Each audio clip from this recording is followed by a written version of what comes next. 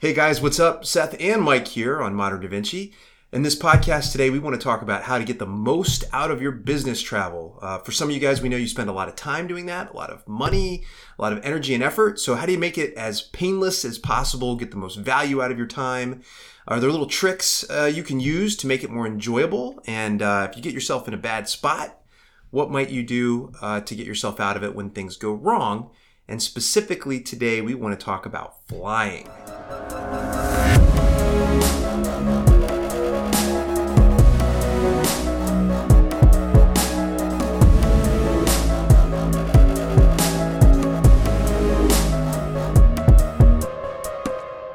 So, Mike, I think both you and I over the years have logged some serious travel time and have had some good experiences, but a lot of bad, possibly funny, but painful, mostly experiences. Any come to mind for you that as a way to kick this off, we can look at some of the ways that this can really go wrong? Painful flying. The most painful flying experience I can remember was actually a borderline disaster where we were about to take off. We were going full speed down the runway, and the front wheels came up off of the ground, and the pilot hit full brakes, and we came sliding to a stop. I don't know if we were sliding, that's maybe an exaggeration, but we were ready to take off, and he stopped that plane right at the end of the runway and turned the thing around. Said a master alarm went off, and we had to, so it just wasted 30 minutes of our time taxiing again. Everybody was on edge completely. And scared the crap out of everybody on the airplane too. Everybody, including myself. And we were just flabbergasted. Nobody knew what to do. We didn't know if we were going to try and take off again. We didn't know what was going on. So we just wasted time. We got back to the gate, and it was just a mad rush to the customer service department to, for some people, try and make the most of it and tell them how traumatized they were and try and get money out of the experience. And for the rest of us, just trying to figure out how we rebook our flights and get to where we were trying to go. So they traumatized you, and then they left you still trying to figure out how to get, to your ultimate destination. Exactly. So that's a scary one. I don't know if I have any quite that scary, but I definitely have some inconvenient ones. I happened to be traveling through Denver the day, I think it was 2 years ago, and it made national headlines when all of United Systems went down. So there were thousands of people, with Denver being a massive United hub, just standing around clueless. Flights were all being canceled. I mean, they were shuffling crews around. It was unbelievable. And so the customer service line, for anybody who's actually been in the Denver terminal and knows, they're very long terminals. Yeah. The customer service line ran down the entire terminal. I've never seen anything quite like it. And, it wasn't just... a quarter mile. It was insane. And, just the feeling of helplessness of, here I am trying to get... In that case, I was just trying to get home after a week, trying to get home to the family. Business emails stacking up, feeling the pressure of getting back to work. But just how am I even going to get home? That one was a nightmare, and I've been through a couple of those. I just told you just a week or two ago, I spent 6 hours waiting for a flight that never took off, and eventually had to ditch the trip and just go home and figure out a workaround. That was unbelievable. It can be brutal. So let me ask you this. I mean, one of the main things I think we wanted to talk about was planning to fly. Right. Yeah. And so, you're a business owner, you've got a lot of things on your mind, and there's this balance that you're trying to strike, right? You need to get somewhere. There's a reason why you need to be there, and you need to be there on time. At the same time, you don't want to waste a whole day traveling and flying in order to, get there so early, whatever. Right. How do you, when you look at those, how do you try to make those kinds of decisions? I have a family, so I have to really balance that aspect of it. I don't like to spend an entire day flying when I could be here at home working, and then, even to go out working from home, get coffee and hug the kids and all of that stuff. So I try to fly out as late as possible, although that has burned me, and I can tell that story. The dice just a little bit, right? Yeah, so I've learned not to take the last flight out, especially if it's an important meeting, but I do try and take a later flight out so that I'm kind of maximizing my productivity during the day and at least getting some more time with the family at night. And when I come home, I used to do the red eyes. That's starting to get a little more painful now. I don't know if it's because I'm getting older or I'm just getting burned out on it. But I do try and get back as quickly as possible, so I'm not sightseeing when I'm at places, and that could be a good thing or a bad thing. I've been to some really neat places before and haven't actually seen any of the city except from a cab, and so that's a little bit sad. Inside of your hotel room, yeah. And the inside of the hotel room, yeah. So direct flights is a big thing for me, and I'm lucky to be near a United hub in the Dulles at the Dulles Airport. Just taking a direct flight somewhere saves a tremendous amount of time on the layover and the connections and all of that. And being at a bigger hub, I would even venture to drive a little bit further if I could get that direct flight, because being at a bigger hub gives me more options as well. And so I just highly recommend direct flights and finding the biggest hub you can without wasting a lot of time driving to that place, if you need to sort of balance your time like I do. Yeah, well, there's a lot. I mean, there's a lot of variables there. I mean, so what I hear you saying is your strategy is take the second to last flight out, so you can spend, the travel day is minimized, right? Yeah. So it's basically the second to last, so you have a bailout strategy, right? Exactly. And then it's really the first possible flight home, except maybe if red eye is the only option. Now we're starting to look at that again, because I used to do the same thing, and I've started to shift a little bit toward, on the travel day, maybe not second to last. I may be willing to go early afternoon just for the peace of mind, knowing that there's going to be backup plans, maybe alternate flights. And I usually will look and make sure, I'm not just hoping there's alternate flights. I'll usually look and do research online, know what the options are. Right. And I have started to gravitate away from the red eyes, although I will also say, I'm doing a lot of West Coast work right now, living on the East Coast, it's not like it's wonderful to have that 6 a.m. flight out to go home the next day, because you're still getting up at 4 o'clock in the morning, maybe you're returning a rental car. You know what I'm saying? I just did that the other day. I woke up at 3:45 in the morning for a 6 a.m. flight, had to do a layover to get home from where I was. And so by the time I got back to our, East Coast home at 3:30 in the afternoon, I was pretty roughed up. You're wiped. And I don't know what, it's just kind of the lesser of two evils, take the red eye and get home at, 7 or 9 o'clock in the morning and feel like crap, or get home at 3 o'clock and feel, a little less like crap. I think it's 6 of one, half dozen the other, honestly. I mean, you kind of burn a day either way. It's just, do you want to burn it flying on a plane, or do you want to burn it sleeping in the morning when you get home? Right, you're sleeping. And there's, for the folks who can sleep comfortably on the plane, some people can. I've gotten better at it just by necessity, but I'm still never, catching full-blown sleep. Yeah.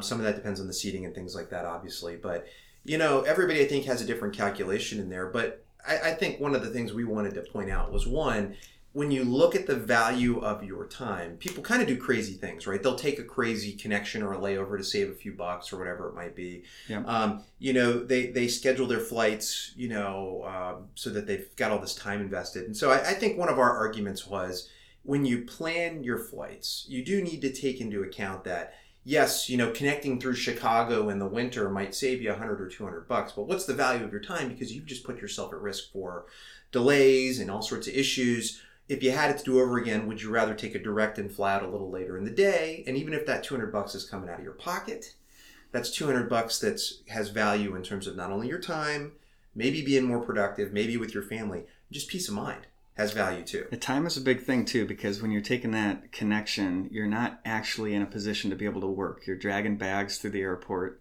You're hustling with everybody else.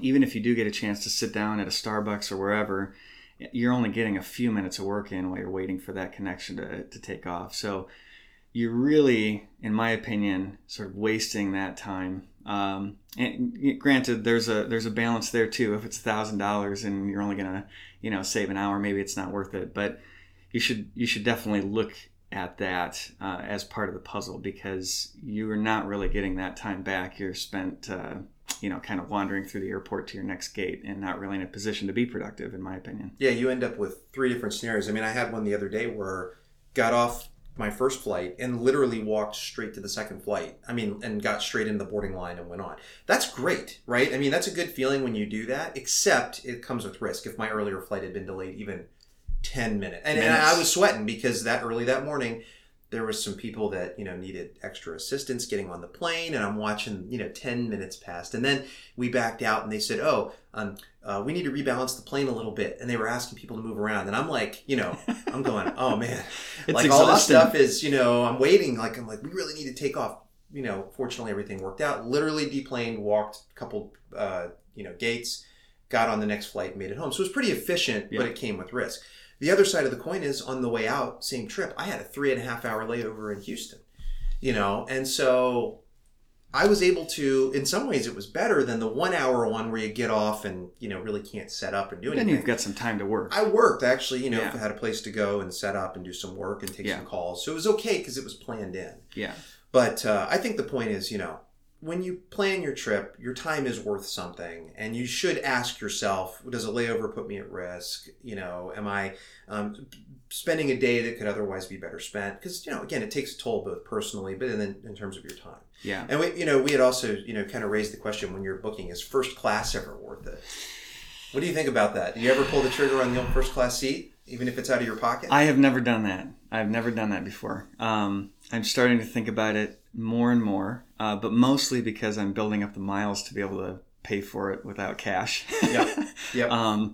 When I do get bumped to first class, it's nice. I feel like I can sleep a lot better. I can work a lot better.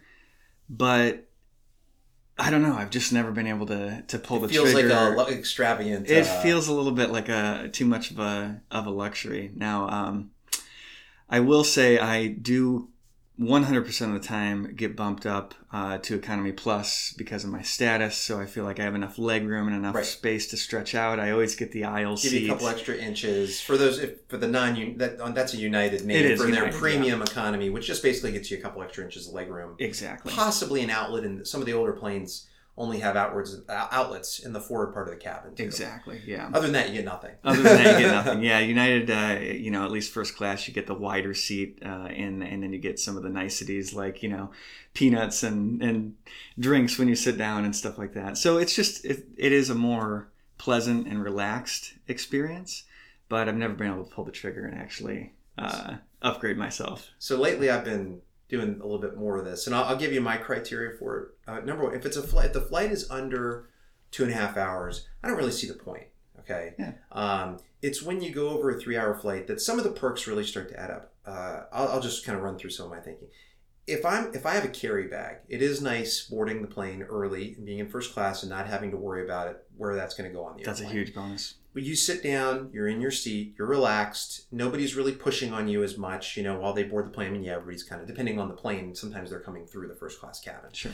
But you're kind of more at peace, so it's a little more relaxing. Usually, there's time to do some work or even take a call. You're going to be sitting there for 30 minutes at least, right? You've boarded. And it's a kind of controlled setting. Yeah. You want to have a drink? Okay, they'll serve you a drink before you take off, obviously. And then, and this is actually, I found this to be productive, on that 3 hour flight, if it's early or late, you're going to get something to eat as opposed to having to grab something. It's not like it's wonderful food, but you get something to eat. And, so you don't have to worry too much about that. You're going to be taken care of. Yeah. So there's, on your average, like United, we're both United guys. Is that first class cabin on a normal 737 some luxury experience? No way. Definitely not. It's not. There's nothing there very special. So my only tip for folks who are looking at that is if you pay for them in advance, it can be quite pricey. If you wait until check-in, usually what they do is they continually drive the price down, and they're going to try and get you that last minute, using the app or whatever. And it may only be $129. It's probably about as cheap as I've ever seen it.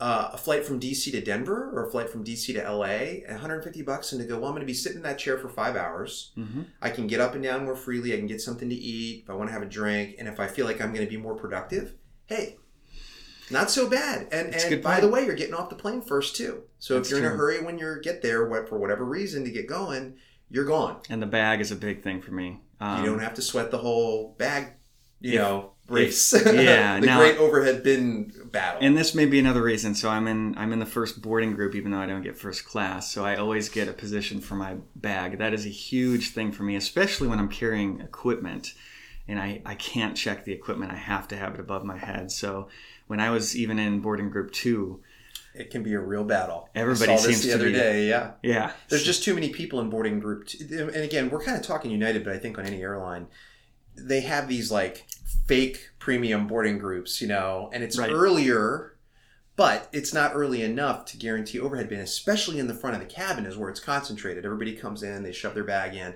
So your choice is, I'm in row 9, but the first overhead bin space isn't free until row 15 or 20. Well, that's a nightmare when you get off the airplane. Yeah. You're waiting another 10 minutes for everybody else to pass you so you can run back there and get in everybody's way. It could be way worse than that if the whole, because nobody ever, you're fighting literally. You're an upstream. You're swimming upstream. Exactly. And it's a nightmare. So it's important, I think, when you look at the seat selection, to think about, if I want to get off the plane sooner, front of the cabin may be better. If you don't mind, I think back of the cabin, takes a little longer for the bin space and things to fill up. And if you're not in a rush, maybe that's okay. You got more options. Yeah, it goes back like you really start. There's a website called Seat Guru. Maybe you've used it before. I haven't. It has every airline has you find the airline and you find the plane type. So when you book your flights, all that stuff is available to you, right? You can know, hey, look, it's a 757 and I'm flying United or whatever. You go to Seat Guru, you can match up the seat map and the plane type with the Seat Guru seat map. And users go in and will comment on seats that are good or bad. So they'll, you might get reminded that, hey, that aisle seat in the front of the cabin looks great, but the bathroom's right there, and the whole flight you're going to have people standing there waiting to use the bathroom, brushing up against you. Okay. Or row 12F has no windows. For whatever reason, it's an offset window, and maybe you don't like that, right? The seats in front of the exit row usually don't recline. The seat at the back of the airplane doesn't recline. Just stuff like that if you're going to be stuck on this thing for 3 hours, 4 hours, 5 hours longer, if you're going international, it may add up. I've heard of Seat Guru. I've never used it. I think I've just learned through the School of Hard Knocks which plane type is which and where I shouldn't sit. Because memorized, Because the exit row, you can't lean back and stuff like that, yeah. Now, so when you get on there, let's assume you're able to get yourself a decent seat, right? How do you set yourself up? I mean, so let's assume you're going to try to be productive, right? I mean, sometimes I think there's value in just literally saying, I'm throwing this flight away and I'm either going to sleep or relax, right? I'm not going to put any pressure on myself. But assuming you have work that you want to do, I mean, what's your setup? Setup is the same every time. Bag goes above my head. That's my overnight bag. My carry-on bag with literally all of my equipment, my entire office, laptop, phone, headphones, plugs, chargers, all that stuff goes under the seat in front of me, and I pull out the 3 things that I always need to get started, which is a book. In my case, I have a Kindle. My phone goes on the seat right underneath my leg so I don't drop it and lose it, which I've done before. The Kindle goes in the seat back pocket, and my laptop, which happens to be a Surface Book, has a disconnectable screen from it. It turns into a tablet. And since, on takeoff, you can't have the full laptop out on your lap, I just take that screen off and I put that in the seat back pocket in front of me. And then I'll sit and wait. If my row is all taken up and everybody's sitting there, I know I can start working. I'll pull the Surface Book out, or I'll pull the Kindle out and I'll start reading. I guess there's a 4th thing is my headphones. I keep the headphones with me too in case I want to listen to a podcast or just kind of zone out and watch some YouTube. And I wait until my seats are filled up and then I just get to work. So those things always come out. My bag is always accessible to me. I never, ever put my office bag above my head because I hate getting up and everybody's looking at you when you're digging around up there wondering what the heck you're doing, trying to get your laptop out of your bag. Are you an aisle guy? I'm an aisle guy. Okay. I got to be on the aisle. Do you find that the aisle doesn't have much? Sometimes the under seat space is kind of cramped. I haven't configuration. If Seat Guru has something that tells you about that, I would love to know because I haven't figured that out. Sometimes the middle seat has less room. Yeah. Sometimes the aisle does. I haven't figured it out. Sometimes it's tough to put the underneath bag, right? Which is one of the benefits usually to the window seat is it usually has a pretty consistent. Does it? Okay. Yeah. Now, if you have a full size, so I'm the same as you. I have a bag that goes with me to the seat. And it's not going up above. And because I'm a window seat guy, I don't have much of a choice in the matter. Okay. I prefer the window seat, just like being left alone. And I like being able to rest against the side of the plane if I'm going to take a nap. So, the bag goes in there. And then the same thing. I usually just, that first, from boarding to take off to getting to 10,000 feet, I usually have pretty low expectations for myself. I might just listen to music or relax or, read something. I'm not trying to be productive because I know whatever I set up, if I set up the full thing, it's going to have to be taken back down. Got to take it all down. Right. Yeah. So I usually, that's my mindset is, I'm not low expectations. Once you get up above that 10,000 feet, then I can, start pulling the tray table out, set up the laptop. Right. And I usually can, also using a Surface, even though mine's now old, can fit on, that little tray table. And sometimes I have to stick a magazine or something underneath it to extend the surface a little bit. But, I'm able to work. It's not perfect, but it's you can get some work done. You can get some work done. Yeah. And then, of course, then you have to hope that the Wi-Fi on the plane, which I think now almost all of them, even the regional jets are much better about that. You still have to hope it works. I've had a terrible experience with Wi-Fi. I almost never sign up for the full flight of Wi-Fi anymore. I will do all of my work, even if it's emails. I'll just blow through all my unread emails. I'll respond to everything that I can, and it just all sits in my outbox. And then if I really need it to get out the door because, I've got a long drive in front of me and I won't have internet access, I'll buy that 30-minute spot. I don't know if it's the same on all flight carriers, but at least on United, you can usually buy a chunk of 30 minutes. Yeah. Which is, believe it or not, sometimes not always enough to get your emails out because the connection can be bad. Depending on what you're sending too. Yeah, exactly. But I can, let all the emails rip. I can, maybe surf for a few minutes or check in on Facebook or whatever else. But I've had so many bad experiences with the Wi-Fi where I'm sitting there literally realizing that I've wasted an hour and a half of my flight when I was trying to be productive, just trying to get the internet connection to work. And it can be frustrating. And I think the main takeaway there is, you need to have a pretty good strategy to be able to do, if you have really important things to do, you need to make sure you're prepared to work on it with no network. Because I cannot tell you how many times, after they boarded, they said, sorry, it's not working today. It's not working, yeah. And there's no recourse, right? there is no backup plan. Yeah. If it's just not working, or even if it is working, I've definitely paid and it's super clunky, right? And it's just not, for whatever reason, it's a bad day for it, or it's overloaded based on usage. And it's not, even just getting to a basic website's barely functioning. Right. So if you relying on it, you're probably asking for trouble. Maybe in another couple of years we'll get past that, but for now it's a risk factor. And I agree, it's like strategize to do as much as you can locally, and then maybe in the last hour, I've definitely only bought the last 2 hours or hour. Yeah. Knowing, hey, if it works, great. If it doesn't, it's okay. It's okay. It's not like the end of the world. Yeah. Well, and frankly, there is something to be said about sort of disconnecting for a little while, right? And letting your head sort of settle into itself and not be constantly distracted by the notifications and the emails and all that. So if you go into the flight just sort of knowing that, even if they have Wi-Fi on the flight, and you just go in knowing, you know what, I'm not going to use Wi-Fi. I'm going to maybe blow through some emails, and then I'm going to sit and think about, my business or whatever it might be. That time when you're not getting blasted with notifications can be welcome, because we don't have that very often anymore when we're not on a flight. That's a great point. It's almost like a built-in quiet, built-in quiet work time. Done, focus on some things when people can't.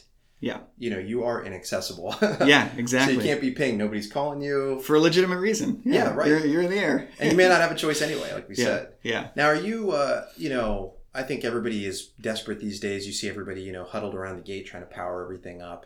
Do you bring backup power on just in case? Oh, there's a battery in my bag. Okay. Yeah, all the time. Yeah. Like one of those USB ones that'll recharge your it's stuff? It's a double USB charger. Yeah. Okay. Yeah. See, I'm probably rolling the dice on that because, again, most of the flights, that I take usually have power accessible. Okay. But I will tell you, just the other day, again, got on that for whatever reason that outlet didn't work. Sometimes it doesn't work. Just doesn't work. Yeah. And they don't want you having it plugged in during takeoff and landing and stuff like that. So depending on how long your flight is, there may not be that much opportunity. So I think it's gotten better. Between where it was 10 years ago, power on the airplane's Wi-Fi, light years ahead, but still not perfect solutions, and you do need to go back. No, I maximize my power, and I have a routine that I go through before I get on a flight. I power up my noise-canceling headphones. I power up my charging brick, the USB charging brick. I power up all my laptops, and before I leave for the airport, I put them in hibernate, not sleep, so they're actually totally shut off. And I'm not draining any energy. I'm just assuming that there's not going to be power on the flight, and that I don't know. That's just That's a probably safety the safest mechanism. way to do it. Yeah, safety I think mechanism. I probably maybe need to take a tip on that one because I don't have a backup power. I have a little tiny little stick that I'll throw in there sometimes, but I'm not real sure. I mean, it might charge my phone up a little bit. Oh yeah, no, my brick will charge my phone 2.5 times over Will again. it? So, Oh man, I need to look at that. yeah, and if I could find a reasonably sized one that would actually power my laptop, I'd have it in my bag too. But I haven't been able to find one. So well, and then if you do choose to either use the flight to either relax and just watch a movie or something, or sleep. I mean, obviously, from a power perspective, a lot of the airlines now offer some kind of free entertainment that you can watch on your device. So you preload stuff, bring what you want, whatever.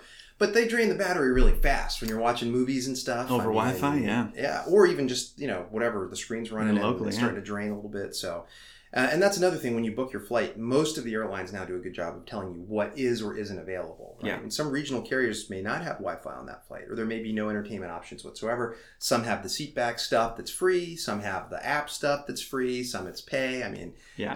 I prefer to know. So usually when I book, I look at the amenities and I You're a know master. what my options are. Yeah, I know how to find all the little.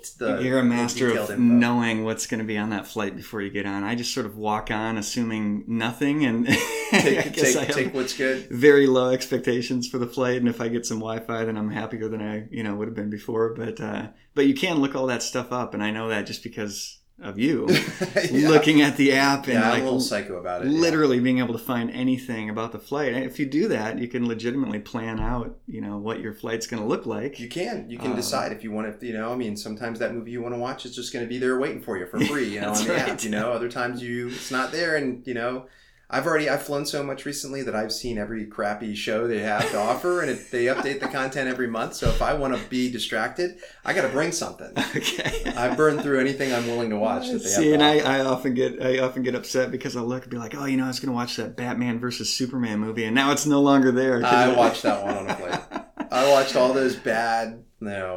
There was a whole series of mediocre, superhero action movies like Suicide Squad and whatever the latest Captain America or X-Men and all those. Oh, I watched them all on flights. Every one of them. Yeah. I think I've missed them all. You're not missing much. They're okay. Now, what about, so if you do make the decision, if let's say you're just so tired, right, and you're having a hard time staying awake, whatever reason, and you said, I need to sleep. Are you able to get yourself comfortable and catch some seats on a flight? I am. I can usually zonk out if I don't have anything, but I've started, especially for the West Coast trips, I actually will carry melatonin with me so I can keep on a sleep schedule and I don't screw myself up when I get back. So if I need to sleep, and overseas, if you do any overseas travel, I would consider that a necessity. I've also started carrying a roll-up neck pillow. It's like a memory foam, but it kind of squinches down really small. Squinch it and then it grows into a nice grows in, yeah. Sometimes it takes so long to grow, you wonder if it works. But it works, and I'll put that thing on. I'll put my noise-canceling headphones in. Recently, I've just started putting the noise-canceling headphones in because I just feel less stressed when I get off the flight. Just all that sound just hammering you for hours. Yes. Those are the best it's exhausting. Those are the best investment of all, by the way. It's huge. For anybody who flies at all. Yeah. I mean, whatever brand you choose to get. Get them. Make sure they're comfortable, though, because when you want to sleep, if you got some heavy headsets weighing you down and you're trying to lay your head back and get some rest. Which I do. I have the big dogs. I have them over ear, yeah. That's right, yeah. I used to have those, but I mean, some are fine and some are heavy. It just try them out. But I'll put the neck pillow on. I'll put the headset in. Turn the noise canceling on, and I don't sleep great, but I can get some sleep in, so at least I'm not a complete disaster if I'm taking a red eye home. Well, it's funny. I remember deplaning or getting off a red eye one time and went down to baggage claim, and everybody's all bleary eyed standing there, and in a moment of just standing there and sheer boredom waiting for the bags to come, a conversation strikes up between me and some other guy, and I said, "Oh man, did you sleep on that flight at all?" And he goes, "Yeah. It's great." I said, "Yeah, how'd you manage that?" He goes, "Oh, I take an Ambien every time I fly." That'll do it. Okay. I mean, but it's a risky move, right? Because if you don't fall asleep, I don't know what happens. You go crazy or something. Yeah, if they got to turn around or, if you're on an Ambien and, the front wheels come up and all of a sudden they slam on the brakes. That's exactly it, right? Yeah, they abort that takeoff and now you're, passed out on the floor. But that's right. I agree. I mean, it's tough. I've always had a hard time getting comfortable. I cannot sleep on my back And so that whole thing of like, people crossing their arms and leaning back and going to sleep just is a no-go for me. Oh, yeah. So that's why, I like the window seat, because I can take that neck pillow. I conform it to my own needs. Oh, okay. And I kind of sleep on it. I snuggle it and I lean against the window. But it doesn't always work. And sometimes depending on the seat configuration, it's weird. It's uncomfortable. And I really have struggled with that. I've gotten better just out of sheer volume and necessity and just exhaustion. There's been times where I didn't even realize I fell asleep, kind of thing. Woke up and was like, oh my God, where am I? Yeah, kind of thing. And then you're kind of happy because it's like, wow, I just burned an hour or whatever it was. Exactly. But, I think I actually saw an article the other day. You can buy, there's all sorts of contraptions out there. The neck pillow. Yeah. There's the inflatable neck pillow. Yeah. There's all sorts. I actually saw a thing that you hook it to the seat and it literally goes around your head like a headband, so that you can lean forward like this and it holds your head there. No kidding. And, I'm looking at that going, man, that might be great, but you look like you're in traction, See, I don't know if it's worth it. I'm too tall, even in economy plus. Sometimes it works in first class because you have more leg room in front of you, but put the seat back tray down in front of you and then just sort of sleep like you're in grade school, like sleeping on your desk while the teacher's teaching, and that works for a little while, but it's so something's going to go to sleep, your arms hitting on the rest, you're going to get the circulation cut off, or the guy in front of you throw a seat back and you're getting seat around, pounded in the head with right it. You get your skull cracked open. Actually, as just a quick side rant, I will say this because I've been spending way too much time flying lately. Look, I think the era of wearing a three-piece suit on a flight is long gone. Yeah. Okay. But there is something to be said about the slightest degree of just like, I don't want to say professionalism. Who cares? If you're a small business owner traveling, it doesn't matter how you look, but I guess now I'm going to sound a little picky, but just even like dressing in a clean, you're going to be sitting next to people and, they're spilling into your seat and they're taking their shoes off and kicking their feet out and stuff. Yeah.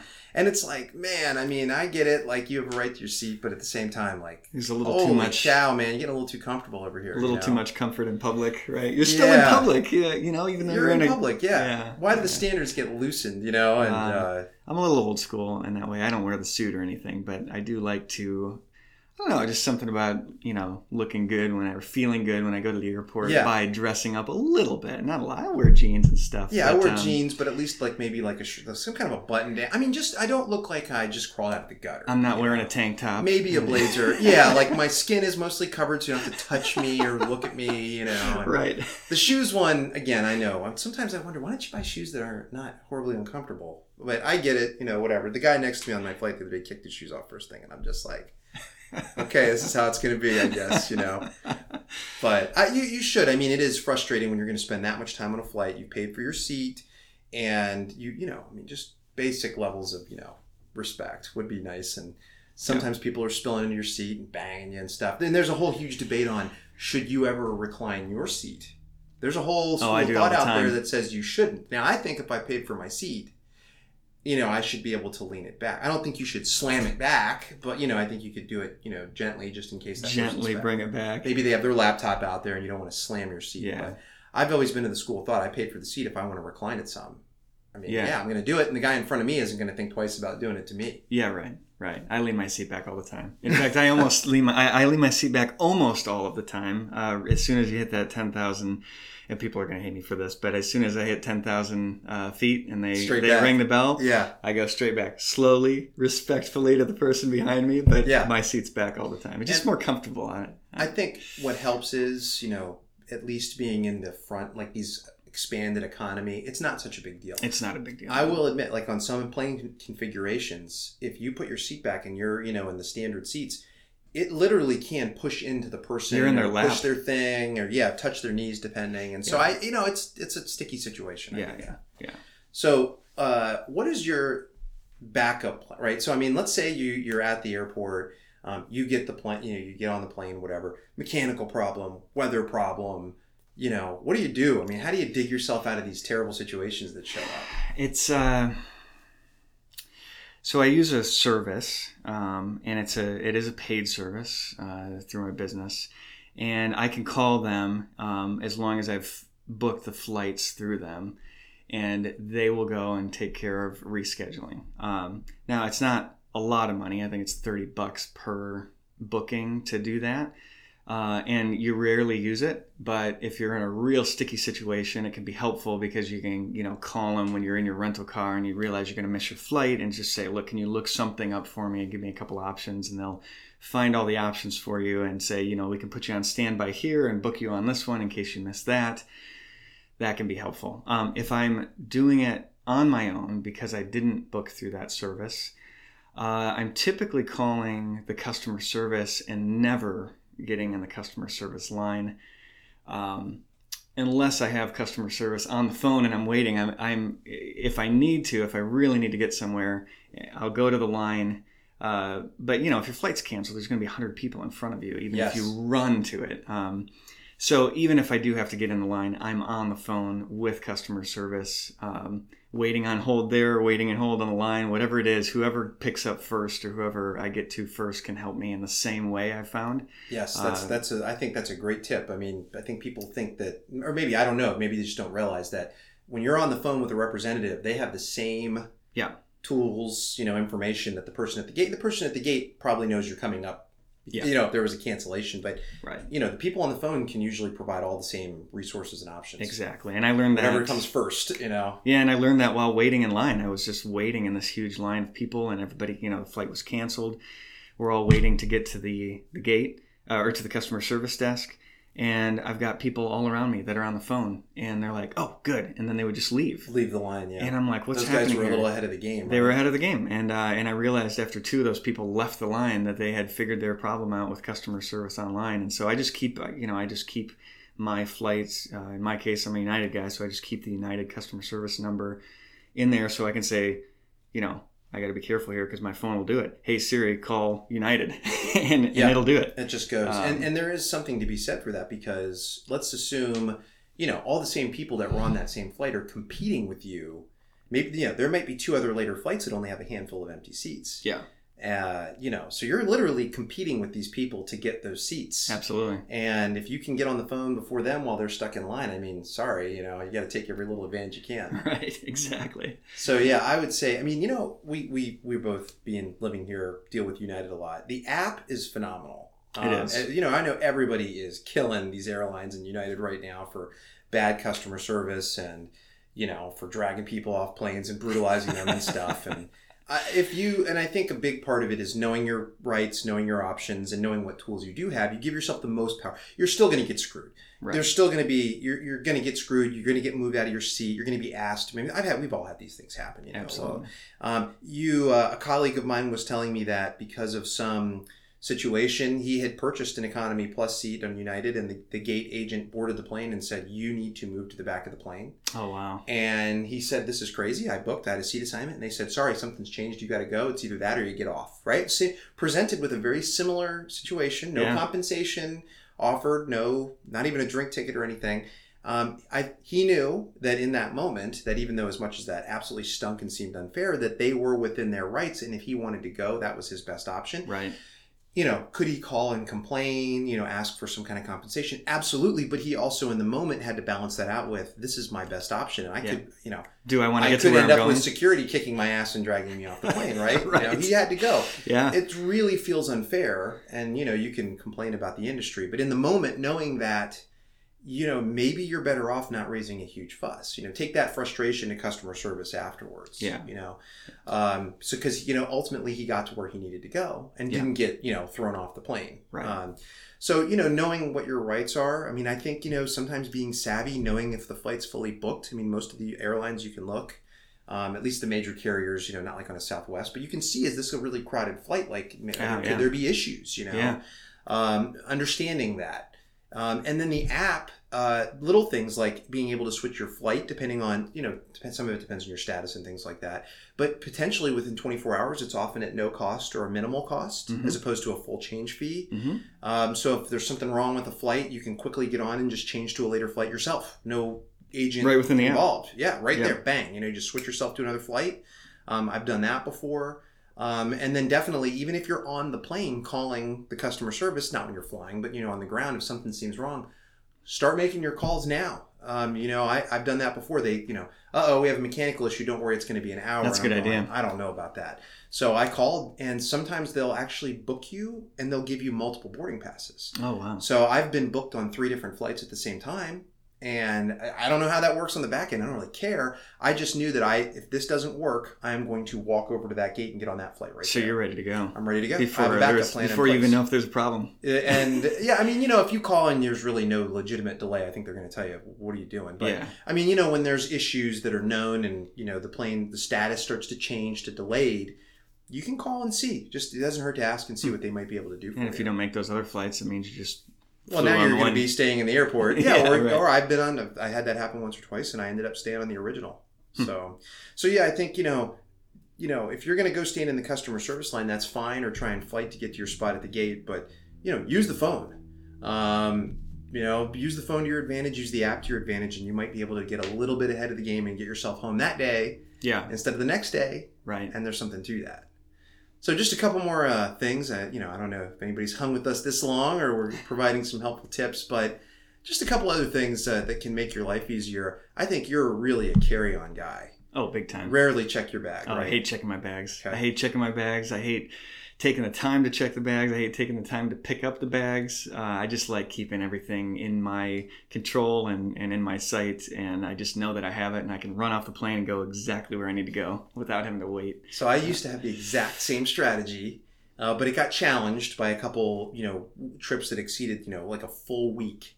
Okay. And so we're talking about multiple suits. And I had a couple where I had to keep moving from site to site. So it was one flight, but then drives in between, which made it really hard to pack efficiently, right? Because I'm having to pack and unpack. Yeah. So the bigger bag just made sense. And I will say that if you're willing to get to the airport just a few minutes earlier, and checking your bag does not have to be a hassle. Again, if you have airline status, usually there's very short lines. Yeah. If you don't, you can usually do, what do you call it? The roadside, check your bag. And you don't always have to stand in those long, horrible lines. A lot of the airlines are better about having the kiosks where you can easily just check it and you just walk up and stick it on the thing. You print out your own luggage tag, right? Yeah. So it's not so bad, I think, as it used to be. And then I will say there is a freedom to, once it's checked, just knowing that, maybe you have your carry-on bag, but that's it. Not having to drag You everything don't with have you. to worry. And that way, if you're in boarding group 2, 3, 4, X, Y, Z, who cares? You can take a little more time. You can be the last person on the plane. Doesn't matter. Grab a drink. Yeah, you're right. I've actually done that when my bag is checked. I'm going, you know what? I don't care when I get on that plane. Yeah. I can literally be the last person and there's no cost to me, right? There's no anxiety. So it's not the worst. And now, again, the worst part is when you get off, usually you're going to have to wait. Some of the airports are pretty efficient. Maybe you only wait 10 or 15 minutes, no big deal. But, if you're used to rolling off the plane and walking straight to your rental car or your cab or shuttle, it hurts to stand there. You feel like you're wasting time. I'd be almost more inclined to FedEx my clothes to the hotel location. Yeah. To each his own. Some people do that. Now, and you obviously, I think, as well as I are a big fan of the pre-check. I mean, anything you can do to cut down the security piece. Absolutely, yeah. Yeah, pre-check is huge. It was just given to me by my status, and I found the wonders of it. Pretty amazing. It's not always open. I've found a couple times I've gotten to the airport, walked to the pre-check line, It's not on your boarding pass. Yeah. You should be able to see it on there. You should see it on your boarding pass. In this case, the lines aren't always open, right? They have certain hours. I'm sorry, yeah. And I realized then that I had accounted for so much time to get through pre-check and had not accounted for so much time to get through the regular lines, and ended up having to run pretty quickly to do that. So you got to kind of know at least a little bit about how the airport works that you're going to make sure that pre-check is actually open. Right. Sometimes it's not open super early in the morning. Yeah. Definitely is it on my boarding that. pass? All of and that. then some of them have the whole thing where it's all one line. It's like a smaller regional airport.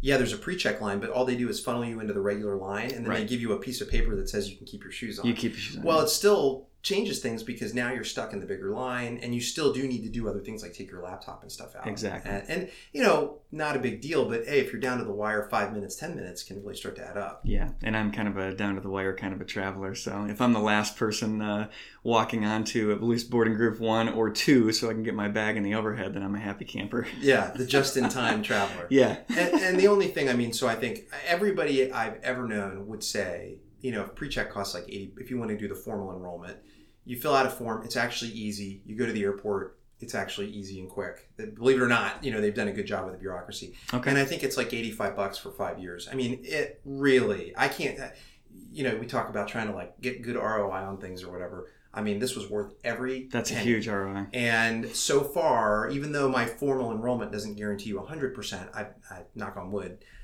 I've never not gotten pre-check since I enrolled.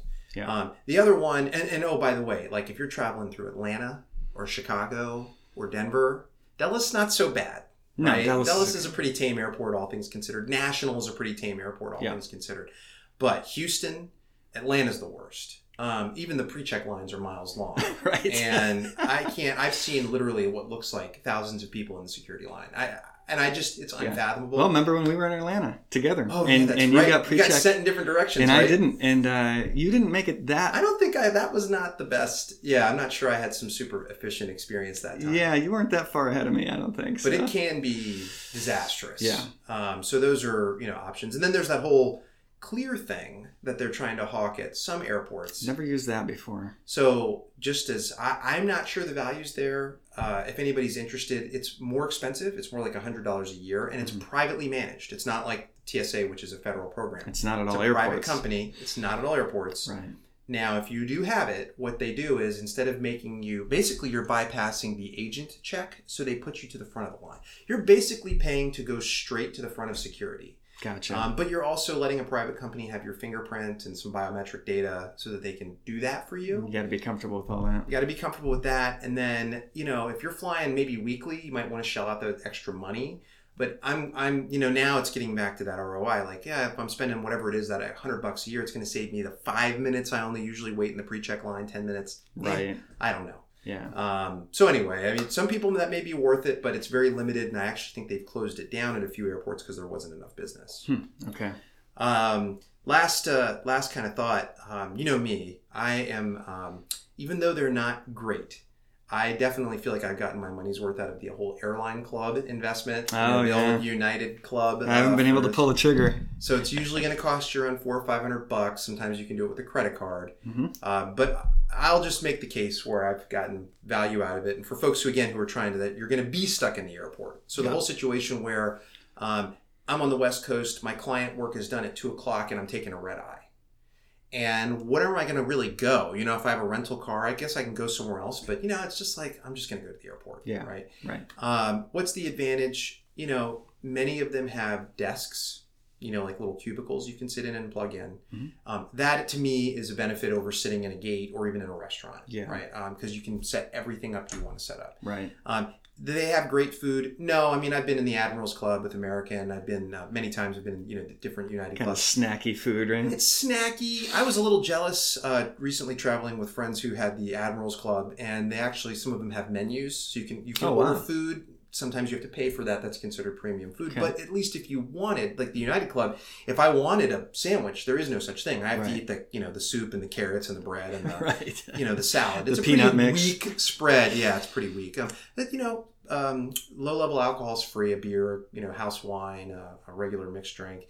So if you're looking to relax, I traveled the last day of the Masters. They had it on all the TVs in there, which was kind of nice. Okay. You can usually get a decent seat. Some of them, beware, are very overcrowded. And you get in and it's more slammed and it's almost as uncomfortable. Now, is that depending on the airport? Yes, it depends. Some of the airports have very nice, like LAX just redid their United Club. It's massive. There's no way right now they could fill it up. So you're going to be able to find a spot.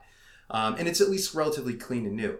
In some of the Dulles terminals, they're redoing some of them, but they're older. Okay. And they're just packed. So you walk in and it's like there's nowhere to sit. Oh, yeah. So what's the point? You might as well be out. You might as well be out. And, Yeah. and it's like a nicer bathroom. Well, some of them don't even have a nicer bathroom or a place to change. In Houston, they actually have, one of the clubs has showers. Oh, wow. And a place to change. So, I mean, there's a little That's a more big deal. marginal value there, right? So I would just say if you probably travel more than 10 times a year flying, and in those 10 times you think there's going to be a couple hours that you're going to be sitting in those airports, you're probably walking the line on value. Because, if you imagine yourself sitting down in a restaurant spending $30, $40 to kill a couple hours, and you're buying food and drinks. Only takes 10 of those to cover the It only cost takes of 10 of those, and club now, membership. right, and then sometimes you can print in the clubs. They have printers. Oh, and by the way, there's usually very good customer service if you do need to mess with your flight, and they're kind of like the best of the best. That is true. So there's value in that too. That is true. And you can usually bring 2 guests with no additional cost. That's the only few times that I've been in the clubs is with guests. Yeah. One of them with you. And it was great. I mean, right. I think we're in Atlanta, which is a very small club. Yeah. And very no frills and just snacks, not a lot of room. But it was still, I think, better than having to kill sit, 5 hours in the gate. Get some work done, have a beer, look out the window, watch the planes. Yeah, that's what we literally did. Nice Yeah. Remember that one had a serve yourself a beer tap. That's right. Yeah. Which was kind of cool. So I would just say, for those of you guys, like, it's nothing great. I think some people think it's some wonderful, like, in the class, some of the first class lounges and stuff really do have nice, but for us everyday Joes, it's not that great, but I think there's a productivity. I think if you find yourself connecting a lot, different connections between different flights, it could be really beneficial. Absolutely. Yeah. That was me in Houston the other day. 2.5 hours, 3 hours to kill, sat down, fired it up, did some actual work. Yeah. Got enough to eat to be happy and moved on with my working day. Wi-Fi. And yes, and they do have good working Wi-Fi. Yeah, right. They know that that's like crucial. That's crucial. That's actually working. Yeah. All right. So any last thoughts on, one last question I guess for you is, we both live near a hub, and so we stick with one airline. Yeah. Do you find it's worth it to you to try and, stay with that one airline in order to build up some status and miles versus, shopping around more and trying to save a couple bucks or maybe driving to a different airport? I find it's much more useful to just stick with one airline. And I rarely spend my flight miles. I know you can go and do online shopping. You can buy stereo equipment. You can buy other flights. You can book hotel rooms with your miles. I don't think I've used that more than once or twice. And that was just to have some friends come visit us so they didn't have to pay and we didn't have to pay. But the real kicker for me is sticking with one airline is the status, right? You just, over time, you build up status. They, treat you, I want to say they treat you a little bit better. A little bit better. They treat you how they should, maybe is the right way to say it.